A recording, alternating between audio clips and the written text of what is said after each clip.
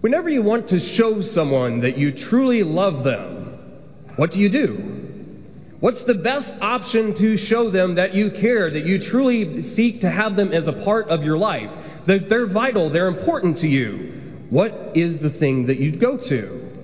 So often we can come up with a lot of different ideas to really manifest our love for someone. So maybe we give them a card, maybe we do something special for them, maybe we simply just speak those words, I love you.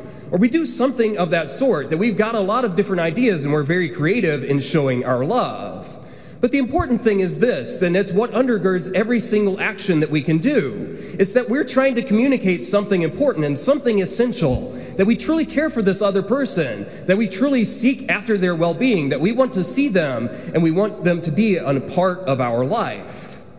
And we don't often think about it, but the Lord does something similar with each one of us. And we've all heard that cliche statement that God loves you. And we've probably heard that, and to some extent we believe that. But it's actually an invitation. It's something that's so much more than it seems on the surface. What's it really calling us to do? How is it inviting us into that relationship with God? How is it seeking to make us change our life and change it in a fundamental and beautiful way? That's really what the readings in the Gospels seek to have us do and consider this morning.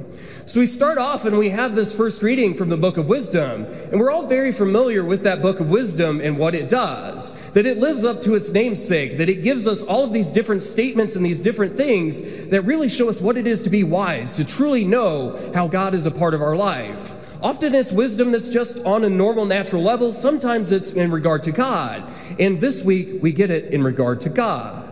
Because it's stating how the entire universe is as a grain of rice and how it's as a drop of dew, that it's very small in scheme in comparison to the grandeur of God.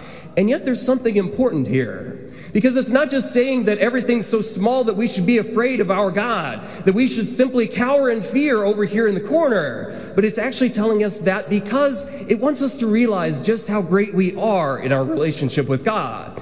And so whenever it goes through, it's trying to remind us, yes, in comparison to God, we're seemingly insignificant, but look at what God does anyway. That because we exist, because of the very fact that we're here today, that shows us something important to our relationship, that we are important to God. And that's truly something that's profound, it's something essential to our spiritual life, but it's something that we often forget.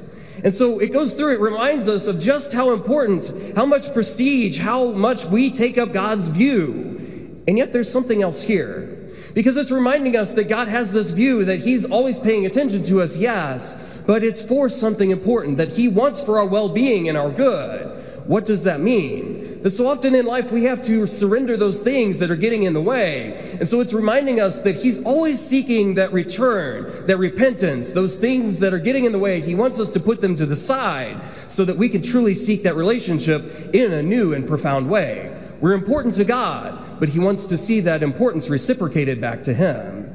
Then we move on to the St. Paul in his second letter to the Thessalonians. And he has two different points that he wants to remind the Thessalonians, or those of the church of Thessalonica here. So he's trying to remind them of the need to have faith. And so St. Paul's reminding them that he's always praying for that fundamental and that important gift of faith. That they always seek that day in and day out, and that they grow and that they manifest that faith. But whenever it comes down to it, he's telling them that he's doing it for a purpose.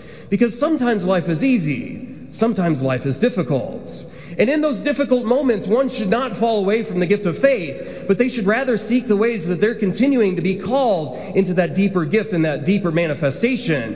That He doesn't want them to fall away whenever there's turmoil, whenever there's scandal, whenever there's all sorts of things that happen in their midst, even a false letter. That He doesn't want them to fall away, but He wants them to be so strengthened by their faith and their relationship in God that nothing will ever shake them. And so St. Paul reminds them that he's praying for that grace, but they always need to seek after that faith themselves to continue to be strengthened in that grace and that relationship with God. Then finally we move on to the Gospel of Luke, and we're here hearing about this very familiar passage, this story of Zacchaeus, the chief tax collector. We've all probably known this story since we were very young, but it's nonetheless very essential for us to go back through. Because we hear about Zacchaeus, this man that's short in stature. He climbs a tree because he wants to see the Lord Jesus. The Lord Jesus walks by, and he could have passed on, but he stops at that tree, looks up, and says, Zacchaeus, come down, for today I must stay in your house. Zacchaeus comes down, he welcomes the Lord into his house, and then he starts to tell the Lord all of the different ways that his life is going to be changed, and it's going to be changed for the better. That he's going to give half of his possessions to the poor, and that if he extorted anyone, if he cheated them out of their money, then he's going to give them something 4 times over to make recompense. What does Jesus say? Today, salvation has come to this house. Today, something has changed. Something has fundamentally improved in Zacchaeus' life because he's sought after God, and he's truly sought that desire of his heart. He's truly come into relationship in a new and profound way. And so Zacchaeus is truly striving after the Lord. And because of that, he's receiving that grace of salvation. He's renouncing all of those things that get in the way, and he's really seeking after that thing that he really wants, he really desires, his Lord, Jesus Christ. But when it comes to us, do we truly believe that our God is in a loving relationship with us? Now, I don't mean that in a superficial or a shallow way, but I mean a way that's truly going to change our life for the better. Because so often we can say that, yes, we know God loves us, but do we believe that? Do we really see the way that he's inviting us into that relationship? Because if we believe that our God loves us, we're going to change our life, and we're going to do so many different things to show that we believe that that love is there. Do we believe that our God is in a relationship of love with each of us? Because as we look through and we see at the very beginning when we're reading that book of wisdom, it's reminding us of just how much our God loves us, how much he's there for us, how much he wants to be there, and he wants to invite us back into the relationship with him even when we fall. What about those moments in life it's really difficult to believe that our Lord's there? What about in the disappointments? What about in the grief? What about in the struggle, the afflictions, all of the different things that happen in our daily life? Whenever it seems like our God is far removed, do we believe that he still loves us into being in this very moment? Because that's something important. It's something that we should remind ourselves of day in and day out, especially in the moments whenever it's most difficult. But then we also should consider that example of Zacchaeus. Because so often we can look at him and we can see that Zacchaeus is over there. That's a beautiful story. It might not have much relation to my life. But doesn't it? Because the fact is that each of us are seeking the Lord, at least in some small way, even if we don't realize it. The person that's walking by on the street today, they are seeking Jesus even if they don't know his name. But each one of us should be doing that as well. Whenever we seek God, it's not something that we can enter into and just kind of say, yes, I love God, and that's it. That's empty. That's worthless. But if we're truly going to seek after God and seek into that relationship, we're going to renounce all sorts of things. We saw Zacchaeus, and he dramatically improves his life that day because he renounces all of those things that's holding him back from receiving the Father's love, and he truly seeks after it in a new and a more full way. So he renounces his former life, and he seeks a new life of honesty, a life in relationship to God. But do we do that? Because so often in our life, we can have those things that get in the way of our relationship with God, but we don't really seek to renounce them.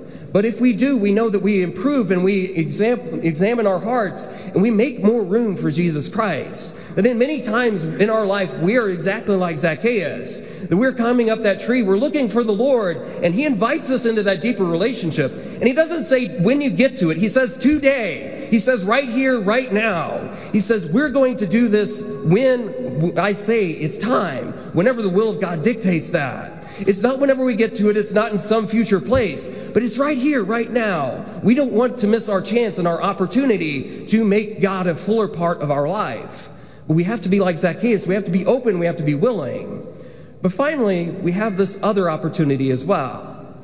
We see the second letter of St. Paul to the Thessalonians, and it reminds us of that gift of faith. We have to continue to strive and to seek after that relationship of faith. Because it's not just something that we can enter into and say, yes, I'm in a relationship with God, and then go do as we want. We really have to put effort in. We have to seek those ways that we're going to strengthen our faith day in and day out. One of the first and the best ways that we're doing that is by the Holy Eucharist. Because every time we come into this church and we come to Holy Mass, we're seeking after Jesus. We're looking as if Zacchaeus was and climbing up that tree because we want to see the Lord. every time we receive the Eucharist, it's very much the same. And it's not just something we do passively, but it's something that really seeks to bolster and to improve our relationship. It's really something that seeks to improve our life of faith with Him. And so whenever we approach the Eucharist or any of the sacraments, especially confession included, that increases, it bolsters our faith. And so we should be seeking after those things, or reading, praying Scripture, all of these different things. We should be seeking after them all the time. But why? Because our God loves us. Because He's there for us. Because He invites us into this relationship even in the moments when we do wrong. That we know how to express love to one another. That we know these acts of service, these words of affirmation, these acts of kindness, or those different words that just simply say, I love you. And they invite someone into a deeper relationship with us. But our God does the same thing with us. The question is, are we willing to respond? So my brothers and sisters, Jesus reminds us, He comes to seek and to save what was lost. That He's truly seeking after each one of us, and He wants to express that love so that we can respond in kind. So let's look for those ways that we see the Lord, that we believe in His love, that we renounce whatever gets in the way of our relationship with Him, but we also seek the Lord in a new and more profound way. Because Jesus is walking by, He's passing by that sycamore tree that we're all in. The question, are we going to come down today and let Him into our house?